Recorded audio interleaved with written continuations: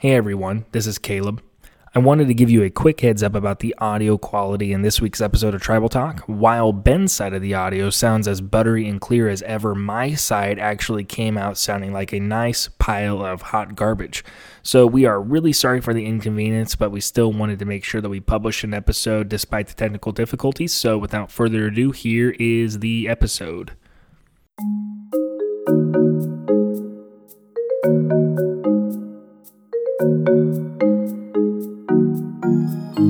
Hello everyone, my name's Caleb. And I'm Ben, and you are listening to Tribal Talk, a Survivor podcast.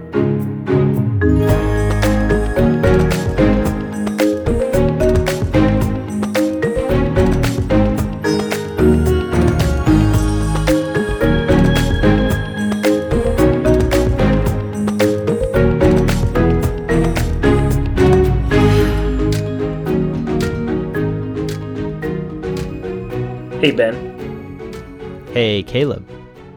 This week I thought that we had some really great moments, so I wanted to ask you, what was the funniest moment or line from the episode? What really made you laugh? Oh, Caleb, what a great question. There were several moments that made me smile, but only a couple made me actually laugh. And I got a quick question for you. Do evil laughs count? I think so. Okay, good, because I definitely evil laughed when Wentworth went to the edge of extinction. That's such a bummer, though. No, it's not. Honestly, it made me so happy. I've been tired all season long watching her during confessionals take credit for War Dog's plans and basically do nothing during any challenges ever. And I didn't really see her at camp at all because we haven't really seen camp life yet. But so far this season, she honestly, to me, had just been an extra vote in War Dog's pocket. So I'm glad to see her go. I really am. The other moment that made me laugh out loud, lol, was David during his first tribal council when he is squirming, as War Dog so aptly puts it. And he opens his mouth to say, "Hey guys, my brand honestly is loyalty." And at the very moment he's mouthing the word loyalty, the entire tribal council guffaws. Everyone just falls over themselves laughing and protesting. And David can't help but just crack his big winning smile. And I loved that part because David knew that he had betrayed just about everyone he had allied with so far, with the exception of Devens. I absolutely loved to see that real moment from David where we kind of cut through the BS and you could see who, he knows he's self-aware, right? Sure. So he knew he was trying to sell just a complete lie at that point. And even after he got voted out, he was like, "Hey guys, no offense, I was squirming." Yeah, it's kind of weird how now in the last couple seasons of Survivor especially, all of the people, when they get voted off, almost have to take a bow and give a final word. And it's a little bit weirder now that we have the edge of extinction because it's not quite the final word. It's just possibly the final word. But I thought those moments were good. I think would you rather have people stand up from the seats and ask, like Angelina did, can I have your jacket? Oh, give me that every day. Can I have your jacket? Natalie? I would take that every single tribal. I loved it so much. But I think those are some really good moments. I think one of the ones I was a given was when the editors of the episode got in on the action and edited in some breaking news music for Devens. It was so funny. I thought that was great. The one that I actually wrote down, though, because I could see myself in this a little bit, and I think that's why it was so funny. But after David was voted out and he was on the edge of extinction, they get their message in a bottle and they each get their own. And Dave is just like, "I'm going." And he reads it and it says something to the effect of, it's in a place where it's hollow and it's smooth and jagged. And I, watching from home, was immediately like, "Oh, it's the rocks." And he went there right away. But what was hilarious was that Chris and Joe were reading it and were like getting all like spiritual about it and getting really, really poetic about it. The insides are hollow. They're like, you go there when you're hungry. It must be near where we get the rice every day. And they go up there and they go to the mass because when you're emotionally hollow, you go here because you really want to leave. Dude. Yeah. And then they go over there and I'm like, Joe, this is not a good look for you. We all have kind of accepted that Chris isn't super smart. Not a dumb guy by any means, but not the most puzzle focused guy. But Joe, I always was like perfectly intelligent guy for sure. And this time I was like, ooh, not a good look for Joe here. But I got the food clue. I think that made sense. Right. But the mast was a complete stretch. He's like jagged, so like the sails are jagged, and I'm just like, no, they're not. And didn't Joe look absolutely vacant? Like he was just sitting in the sand. He was sitting in the sand, just like pale as he could be, with his mouth just hanging open while Chris is searching for the. I mean, I was just like, this is not a good look for him. Yeah, it really showed what David was saying in that David said, I was just voted out yesterday. I'm still very much mentally in this game. Yeah. And I think Aubrey was too. As soon as she got it, she took off running as well. But everyone else seems to be a little more lethargic. They're a bunch of undead zombies at this point. Yeah, and I get why. I think it was I think it was Eric that said that the edge of extinction is the great slowdown. Everything goes slowly. Nothing really happens. There's no distractions. You're just there. So I think it's really tough for those players to keep their mind in the game because they could come back potentially, but they all know they're going to be there for another probably 7-8 days before any of them get back in the end. It's really interesting to think about that. The next thing I wanted to talk about was one of the more questionable moves this season, in my opinion. We saw Aurora make the choice to give Ron her extra vote. What did you think about that? So my immediate thought was that I would have played the advantage on Wentworth. I would have used the extra vote. Yeah. To get Wentworth out. You were so right. Yeah. I'm really not sure what the move gave her. If, for instance, she had been voted out. I mean, unless she was doing it as a favor to Ron. Well, she said she was trying to garner goodwill with it, but here's the thing. There were 9 people voting that round, right? Yeah. And the vote ended up being 5-4, right. Kelly and Aurora. Right. But here's the thing, from what Aurora believed, because she wouldn't have given up the vote if she thought that she was safe, she believed it was going to be 5-4 Aurora Kelly. So I don't know why she didn't just play the vote and then at least force it to a tie. Because here's the thing. While Julie especially dislikes Aurora, I think most of those other players, Gavin, Victoria, anyone who was going to vote with Aurora, when they saw that it was going to be a 5-5 split Aurora-Kelly, on the revote, would vote out Kelly. Why wouldn't they? Right? She's clearly long-term more threatening than Aurora is. Sure, absolutely. And I think, too, what's critically just bad about the move is Aurora doesn't have any big moves yet. Yep. And so she plays that advantage. Boom. She gets credit for the Wentworth blindside because arguably it may or may not have worked out, right? Ron was kind of back and forth about the whole thing. But if she had just, for instance, told Wardog, hey, I have this advantage, we don't need so many votes, right?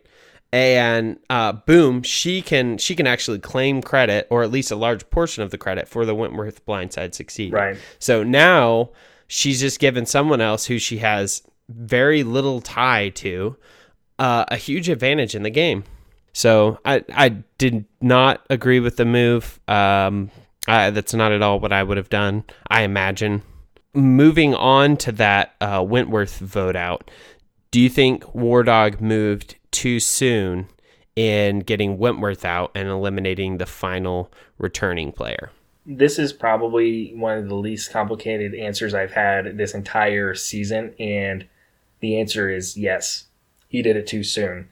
And here's my thought as to why. So even though Kelly, in my opinion, was kind of a passenger in Wardog's trio alliance with him, Kelly, and Lauren, she was really going along with whatever he wanted for the most part. I think they did think in a similar way about strategy, who to vote out next. But at the end of the day, if you're getting down to the final 5, final 4, I think everyone's going to look at Kelly as the final return player as a bigger threat than War Dog. Even if War Dog's resume is pages and pages and pages longer than Kelly's, they're still going to look at her as a return player as more likely to actually have a winning case in the end, right? I say all that to say that War Dog has the option to vote out Kelly at any moment that he deems fit. The only person who probably wouldn't go along with it is Lauren, right? So he decided to go for it now, which on its face isn't a terrible move, but now I don't think anyone sees anyone as a bigger threat than War Dog as far as strategy goes and as far as who has the best case for the million. He is head and shoulders above everyone else. A couple episodes ago, I would have said, Ron's been doing pretty good. Gavin's been doing pretty good. Victoria's been doing pretty good. None of them have really been in the driver's seat for the last couple of votes. So I think War Dog now is the biggest target. I don't think he has a clear path to protect himself in the future. So I think he did it too soon. He should have kept Kelly in front of him as a shield. Okay, so I agree with all the points that you're making. I came to the different conclusion, though, and the main reasons are because, A, Kelly Wentworth had an immunity idol, and B, she was not going to take War Dog to the end. War Dog had made all the strategic decisions so far in their game. So I think his timing was perfect, and the reason is because he had the absolute perfect cover. The fact that it looked too early to Wentworth was the reason that it worked. Wentworth said, actually, during her confessional, just before she was voted out, she said, it doesn't make sense for War Dog to jump ship at this point. And that is while she's watching War Dog talking to other players. I think he was talking to Ron, or at least the edit made it look that way. So if you are moving too early, I think that's a whole lot better than moving too late, right? So I agree that if you have to look at it from a binary point of view where it's either make the move now and risk getting voted out because of it, or don't make the move and then never having that move on your resume, or possibly it backfiring later. I agree, typically you have to opt for the earlier move. I think, to be clear, I think if Kelly did not have an idol, I would have considered the move too early. But since Wentworth had the idol, you have to target someone when they least expect it. And that's exactly what War Dog did. But here's the thing, though. He didn't know that she had it. See, I was just about to say that. I don't know for sure that War Dog did not know. The edit has done some crazy things so far this season. And I'm not saying that War Dog knew about the idol. But either by strategy or dumb luck, to me it doesn't matter. War Dog made the best move this season, eliminating a historic threat and freeing himself to work with other alliances and players. Sure. So I think Wentworth was not going to take War Dog because she knew in a final tribal council he could sit there and take credit for every single move that was made. True. And then she, as a returning player, is going to look like what has been deemed this season is a passenger. She's going to look like a total passenger. Now, maybe she still would have won, right? Because people can look like they really resent War Dog, and he's ticked pretty much everybody off so far this season, Wentworth included now. So I really don't think War Dog has much of a chance, but there's no telling whether Kelly would have felt that way or not. So I want to point out real quickly a couple genius moves on War Dog's part, and you future Survivor players take note, okay?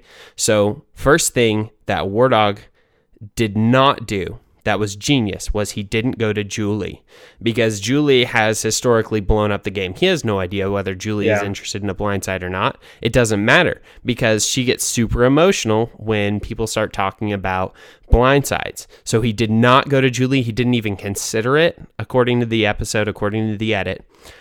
He takes 30 seconds with each of the additional tribe members and has a very short discussion with them and shares minimal information. For instance, he didn't say, we're going to pretend it's you, right? Right. Historically bad move, right? That's happened before. He shares absolutely minimal information. He says, hey, we're targeting Kelly. That's it. And they go, okay. It was great. Yeah. Exactly. And then thirdly, his timing, he used an easy vote off and he moved too early. I think. Yeah. Once again, like you said a couple episodes ago, the quote unquote easy votes almost always turn into a a cover for a blindside, and we saw that again. So, and then finally, he acted perfectly well during Tribal. It looked for all the world. Wentworth had no clue whatsoever, didn't even consider playing her idol. Moving on from there, we've had 4 idols found this season, Caleb. Believe it or not, 4 idols. 3 have been wasted so far, either played incorrectly or flushed on the edge of extinction. Last episode, we actually commended Kelly for being so willing to hold on to her idol and not play it. Mm-hmm. Obviously, she held on too long. What can her ally, Lauren, do to avoid the same mistake? I think that Lauren is in kind of a precarious situation, and that's just because she, so far this game, has been in a very tight 3. She has. And I think that she's been the least influential on that 3, and that's not to say that Lauren is a bad player. She's not. I think she's actually pretty good at the game. The simple fact that no one, to my knowledge, knows that she has an idol now that Kelly's gone. Right. The simple fact that that is still true shows that she's fairly mature and understands how important information is. So I don't want to discount her strategic mindset. However, I do think it is factual to say she has been the least influential. So I think she now has to shift. Absolutely. I do think that she now has to shift at an unusually late point in the game for a player, shift from being, like we've been talking about, from a passenger to a pilot, and she's going to have to drive her own strategy single-handedly going forward. With that in mind, I think that she has to figure out a way to increase her knowledge base. I think all the knowledge that she's been getting has been little snippets from other people, but the primary source has been from Kelly and Wardog. And by information, I mean information on who's voting for who's tight with who, and things like that. I think she needs to find someone who kind of has an opposite alliance that she did. Whether that's Victoria, whether that's Gavin, maybe Rick, now that both of their return player alliances, both of their security blankets are gone, back-to-back votes. Maybe they can team up. But she needs to find someone who's going to be getting different information than she's getting, because otherwise she'll be super easy to blindside, and if she doesn't know if she's a vote or not, then she doesn't know whether or not she can effectively play that idol. Without that information, she has no way of knowing whether it's the right time. I think she's definitely willing to roll the dice, but the question is she going to be the next vote, or is it going to be someone else? I don't think that she's going to be the next target, so I think that she's safe. But she needs to start building her resume because, like we've discussed, Wardog has been the driver of their alliance's decisions, and she's been going along with it. She's played a good game, but she has just been going along. I think that she basically just needs to get more information and follow her gut, and there's only a couple more votes. Yeah, so, Caleb, can I tell you something about hidden immunity idols? What's that? The problem, Caleb, with having a hidden immunity idol, if there is such a thing as a problem, is that it can give you a false sense of security. If you are not careful, you can be completely lulled to sleep by the safety of your hidden idol. This is exactly what happened, if you will remember, to James the Gravedigger in Survivor China. 2 idols, man. He had 2 idols, and he felt completely comfortable. He did not keep his ear to the ground, and he was voted out with both of them. If Wentworth had not had her idol, she would have been playing the game more strategically. She would have tried to be in on whatever blindside was happening. But from her confessional, she literally said, I feel safe going into this next tribal council because I have this immunity idol. So my advice to Lauren is this: play the game. Especially with Wentworth gone, you are completely vulnerable. And furthermore, I would say play your idol. If the threat is not on you, fine. Play it on your ally to remove your biggest threat. Yeah. And continue not to tell anyone about it, even your ally, but play it before you're voted off. I think Wentworth and Lauren both had this vision of using their idols at the very end of the game, at the very last moment that they could. But the problem with that now is Lauren does not have any big moves on her resume. Just like you said, she's been riding Wentworth and Wardog's coattails this entire time. She needs to eliminate someone, and I would say that someone should be Wardog. Yeah. If she plays the immunity idol on Wardog's next target, tells Wardog's target to vote for Wardog, and she plays it and votes for Wardog, boom, she has a huge blindside on her resume, and has revenge for losing her closest ally. Which, by the way, in terms of power playing moves, right, saying, right, I'm the one in control, I think they are kind of tiered. One of them is you're the one who decided who was going home. The next one is correctly playing an immunity idol on yourself and then ricocheting off the votes and the other person goes home. The most powerful, in my opinion, is when you play it on someone else. Yes. You go balls out, you play it on someone else. And that's what this season needs. Yeah, and if she did that, she goes from having a mediocre to non-existent resume to having one of the strongest, especially if War Dog is gone. I think she moves right to the top of the pack up there with maybe Devon's.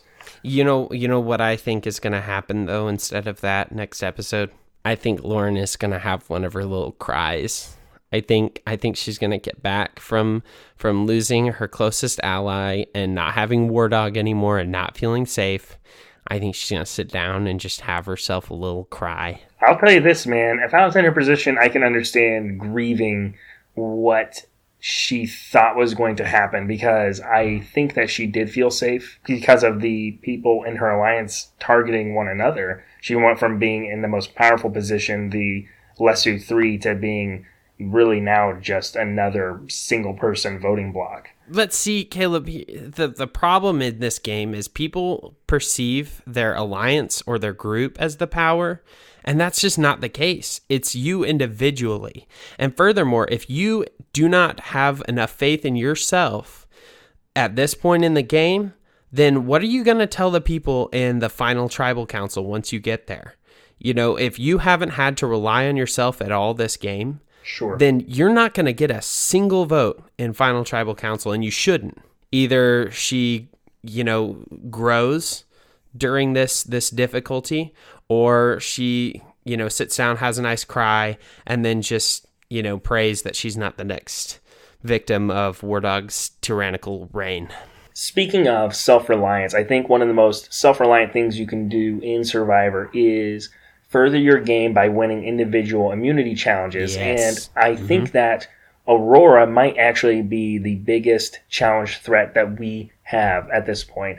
And I wouldn't have said that even a few episodes ago, but she has won 2 individual immunities, and she claimed close to winning a third. She probably would have won the third had Devon's not had David's advantage from the edge of extinction. My question to you is this just happenstance that she's been such a strong competitor, or is she a legitimate long-term challenge obstacle? I don't know how to evaluate challenge threats this season. It seems like, to me, the people who need it the most are typically finishing in the best positions. So far, since the merge, it's been David, Devon's, and Aurora, who are typically finishing near the top. And those are the exact people who don't have strong alliances, right? And they've always felt like they're the next person to go, possibly. And the people who are doing the worst were Julia, Wentworth, War Dog, Julie. Those are the people who basically are either losing or not even competing. To be clear and to answer the question, I don't think there's a challenge threat this season beyond Joe. I think the threats in this game are strategic threats. His name is War Dog. Let me fix that. His name is the War Dog. Oh, of course. You don't leave out that definitive article. Oh, yes. Yes. I tend to agree with you. I will say I think that she's probably one of the most well-rounded in challenges that we've seen so far. She seems to be good at the endurance, doing the pole squat challenge where they have to balance the vase on there. She was able to outdo everyone else on that. She's been pretty good at the dexterity challenges where she has to roll the ball down and get it to land in the divots, right? She's been well-rounded, but here's the thing. Our challenges have been so narrowly focused. We haven't seen her in pure endurance. And what I mean by that is there's no balance and there's no dexterity. It's just pure endurance. Hold on for as long as you can, right? We haven't seen her do that. We haven't seen any puzzle finesse. We haven't seen pure strength. We haven't seen anything like that, which brings me to my next question for you, which is that this last week we saw another episode with nothing but balance and dexterity challenges. That's all that there was. Do you think that we've seen the end of the eating challenges, the endurance challenges, or the post-merge puzzle challenges? Are those just done? Yeah, I'll answer this question, and then I have another thing to add that just kind of makes me sad about Survivor, and I love the show. But let's talk about the episode. So the Sticks and Water Pail challenge, that's what I'm calling it, the Sticks and Water Pail, was a smidge more theatrical and creative than previous post-merge challenges. And I understand why you wouldn't want physical challenges at this point. With everyone on the brink of starvation and injuries basically potentially ruining the game for everyone. But I would like to see more puzzle challenges. Yeah. I think the puzzle challenges would add another dimension to the challenges beyond who wants it the most and who has the most dexterity. Jeffy, please just give us a jigsaw. Just give us a little 50-piece jigsaw puzzle, and I'll be very happy. I tend to agree that it does make me sad that they become so narrow in their scope. What really made me think of this is I was rewatching season 23 South Pacific, and I was watching the challenge where great season. You had the two tribes having to go up to a roasted hog, and they were having to tear off as much meat as they could, yes. And then they had to go spit it in a bucket, right? And it came down to, I think, a 2-ounce difference. That was a disgusting challenge. It was nasty. And people said that they, had... They broke their teeth and had lacerations in their mouths. Sounded terrible, but I love those types of challenges because it shows me how bad do you want it. And I do like those challenges. I want to see how bad you want it. I want you to go past your comfort zone from time to time and show me that you really... But not always holding up a 5-pound weight, not always just, staying in this one position for indefinite period but of time. I think the eating challenges in particular, I think had a great little spot on Survivor. And the funny thing in that old season too was that the winner of the challenge, they got to take the meat from the challenge back to their tribe, and it was just disgusting meat covered in spit. It was so gross, but they fried it. It was so fun. It was so fun, and I want them to bring that back. So I think this is a good place to just stick this statement. But Caleb, this season has been extremely strange to me. We have almost no idea what camp life is like. Yeah. Right? I don't know who's working hard at camp and who's not. I think the edit has removed basically everything about Survivor besides the tribal councils and the short period of time for immunity challenges. I, for one, don't like that. I like to know what the people are like when they're not playing a game, right? We are basically watching a bunch of people playing Monopoly or just playing a board game. And I like to see the culture, right? I'd like to know something about Fiji, right? I'd like to learn, what do they like to eat there? I miss that part of Survivor, and it leaves just a little hole in my heart. For sure. On that season that I was talking about, season 23 South Pacific, the pacing of the episodes is so different than it is now. And I know that they try to basically take each tribal council and then make a story around it so that way it makes sense to the viewer. But I think that the Edge of Extinction theme has forced them to shoehorn in so many little moments on the edge of extinction that it's taken away from exactly what you said, camp life. Show me who's annoyed. Show me who is really providing. Show me who is capable of making fire, who's making the shelter. I have no idea what the shelter is like. I don't know. Right. I don't either. I can't even picture it in my head. Right. I don't know what's going on. And maybe they don't feel that that's as important now because they've been on Fiji for like 6 seasons now. I still want to see, are people feeling like the elements are really wearing them down? Have they had any bad storms? We don't know any of this because, like you said, they've had to basically jump from immunity challenge to tribal to immunity challenge to tribal. And in this episode, it was so fast-paced because they did it twice. And I think they tied those two tribals together because it had one overarching theme, which was the return players were targeted. I understand why they combined them, but I still don't think it did the best that it could have as far as telling a story. I'm hoping that when they have these bigger return seasons, like season 40 is rumored that it's all winners. Have you seen that? Mm-hmm. Yeah, so it's rumored that it's an all winner season. Give us 1.5 hour episodes each week. Yeah. I really hope that that's what it takes to tell the story. I hope the story is that compelling. I'm worried that we're getting these mediocre episodes because maybe the story this season just isn't as good, but I'm not sure. Let's go to the Edge of Extinction, right? So the residents now are Queen Reem, Mama, Chris, Aubrey, Joe, Julie, David, and Kelly. Who is your current pick for the returning? And let's make this just short and quick. For me, it's still Joe. And that's just because until I have a reason to think that someone else is a better rounded challenge person, he's going to be my answer.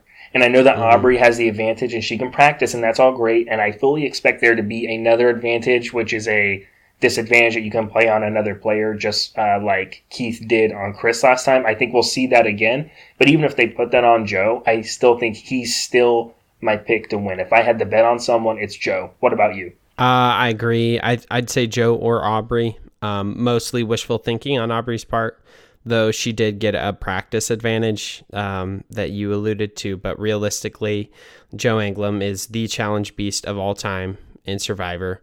There's no real comparison to him. There's no reason to think that he won't win at this point. So I would love to see Aubrey return because I think she'd have a chance at making some moves and winning. But I don't think Joe does have a realistic shot to win the game. But those are my picks. So as the game is currently laid out, and this will be our last question here, Caleb, who has the best options moving forward? I find this question really difficult, and that's because I think you have to divide it up into two subcategories. The first subcategory would be who has the best chance of making it to the end, meaning the final three.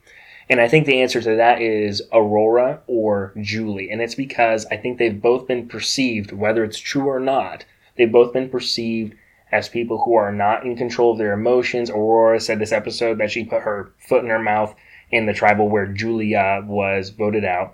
Julie in that exact tribal basically, freaked out and said, I'm jumping ship, and ran across the tribal stage, right? And I think they've been perceived as either pilots that don't know where they're going or passengers who are just riding along.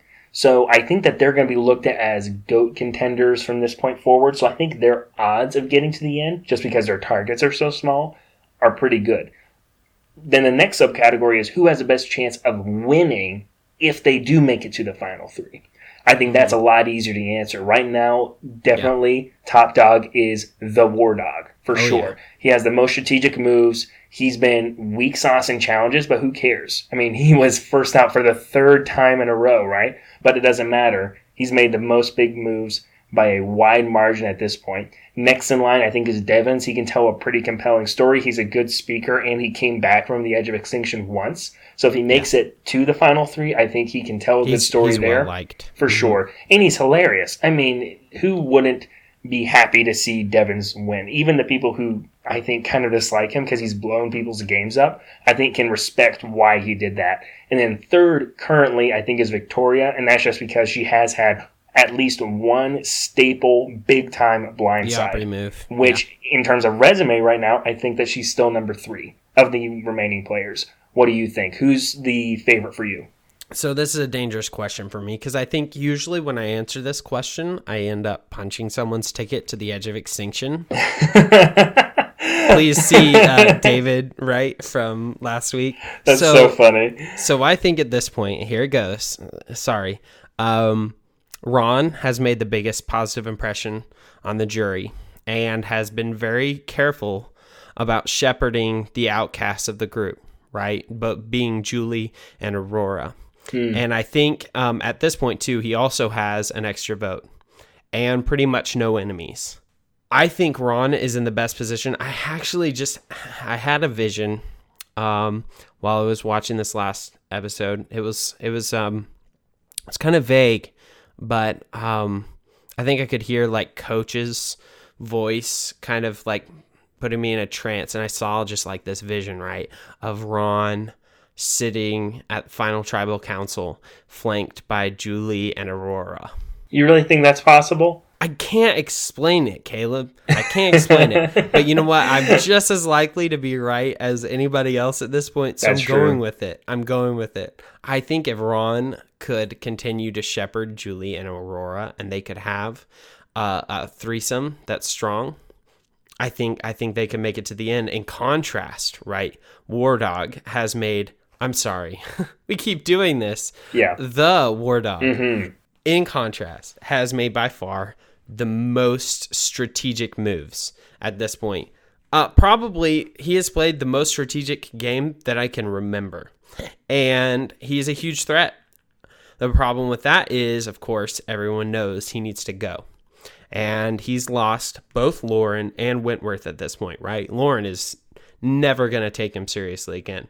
If anyone in this game could use an immunity idol to its fullest extent, it's War Dog. It's War Dog. The problem is he'll never find one. And no one is ever going to give him an advantage. And that's just kind of a shame because War Dog has been the most entertaining from a strategic standpoint in a very strategic season. So I think War Dog, if he makes it to the final tribal, he's going to have a lot of very angry jury members. But with that, I do think we should wrap it up. So thank you all for listening. If you can all leave us a review or some feedback on our page on Apple Podcasts or Stitcher, we would really appreciate that. You can find us on Twitter at Tribal Talk Pod on Twitter or at tribaltalkpod@gmail.com. Feel free to send us some feedback through there. Other than that, we will catch you next time. Thanks, everyone.